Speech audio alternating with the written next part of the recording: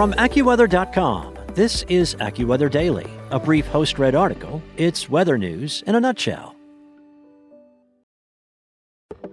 From AccuWeather.com, this is AccuWeather Daily, a brief host-read article. It's weather news in a nutshell.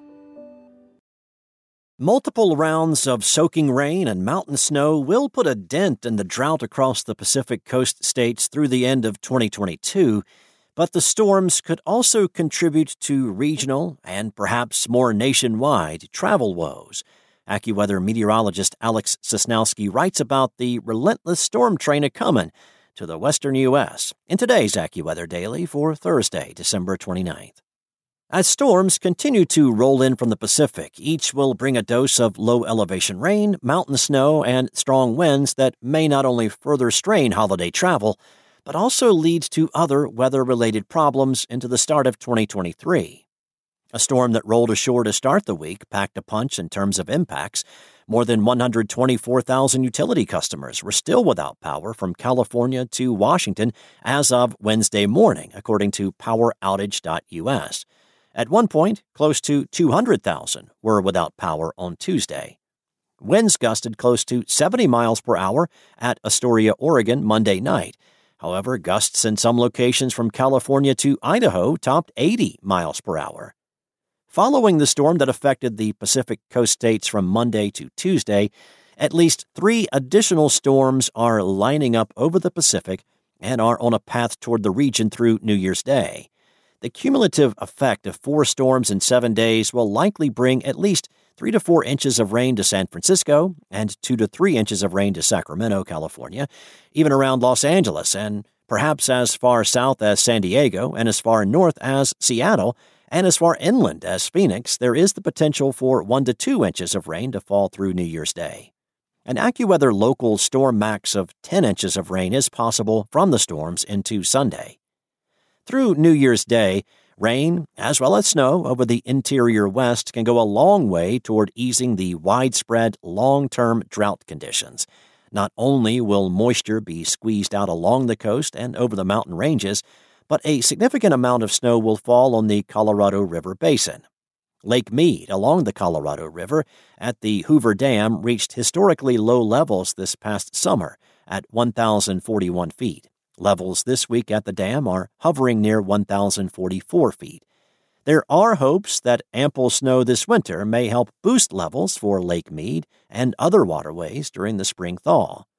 Storms to date so far this winter season were already building a significant snowpack in many of the mountain ranges of the west, including the Sierra Nevada, where the average to date ranged from 130 to 165%.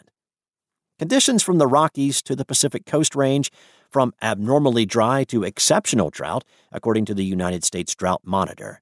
Some of the worst long-term drought conditions in the entire West were located over California's San Joaquin Valley.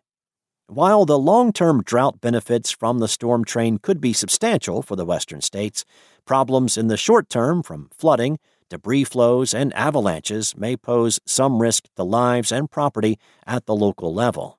Most of the problems from the storms, especially from the storm that started the week and the one coming for the holiday weekend, will be associated with wet conditions and ponding, slowing travel on the highways, AccuWeather senior meteorologist Heather Zayer said. People on the roads from western Washington to western Oregon and much of California and Arizona will need to allow some extra time for their commute due to the rain and poor visibility at times through the holiday weekend. In some cases, however, rounds of heavy rain can lead to flash flooding in urban areas, as well as on secondary roads over the countryside. Debris flows are possible in recent burn scar locations. The rainy episodes, along with fog and locally gusty winds, can lead to some airline delays at the major hubs from Seattle to San Francisco and Los Angeles. Even though the storm train will be much less impactful when compared to the massive pre-Christmas storm and severe cold wave that followed, some ripple effect delays stemming from the West Coast are possible through New Year's Day. Warmer conditions in the eastern two-thirds of the nation moving forward into New Year's Day will tremendously help with airline travel across the U.S. overall, but there may still be some weather-related issues. The storm moving over the western U.S. on Monday and Tuesday will transition to a large area of rain over the eastern U.S. into the start of the weekend.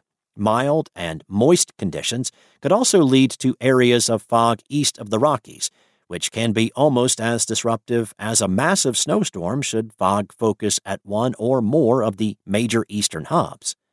Since freezing levels will be somewhat higher than average for late December and early January for most of the storms, some of the snow at intermediate elevations can melt quickly when combined with the rain.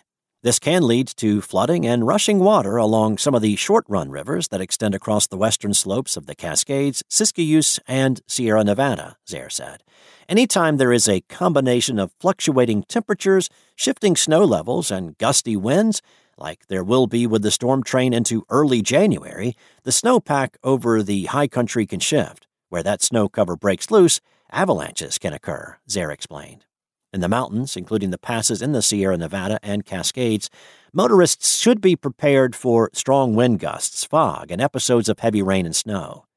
With 2 weak storms forecast to seep in on Thursday and Friday, snow levels may rise enough for rain or a rain-snow mix to fall at pass level on Interstate 80 in California, but some slushy travel is still likely. As a larger storm swings in this weekend, snow levels may climb to above Donner Pass for a time on Saturday, but they are likely to plummet from Saturday night to early New Year's Day. That can lead to several inches of snow with clogged roads as the storm pushes inland.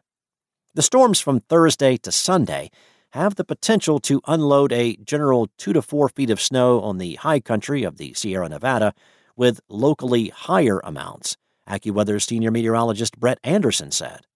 Freezing levels are likely to remain too high to bring accumulating snow over the Southern California passes through New Year's Day, Anderson added. Meanwhile, 1,000 miles farther north, temperatures will fluctuate but will be a few degrees Fahrenheit lower throughout the storm train into this weekend for the Washington and Oregon Cascades. This means that more snow is likely for longer periods of time during the storms over the passes. Motorists should be prepared for substantial delays over Snoqualmie Pass. Several storms will continue to roll in from the Pacific during the first 2 weeks of January, which will be good news for drought concerns and ski enthusiasts, but bad news for travelers from a low-elevation rain and mountain snow standpoint.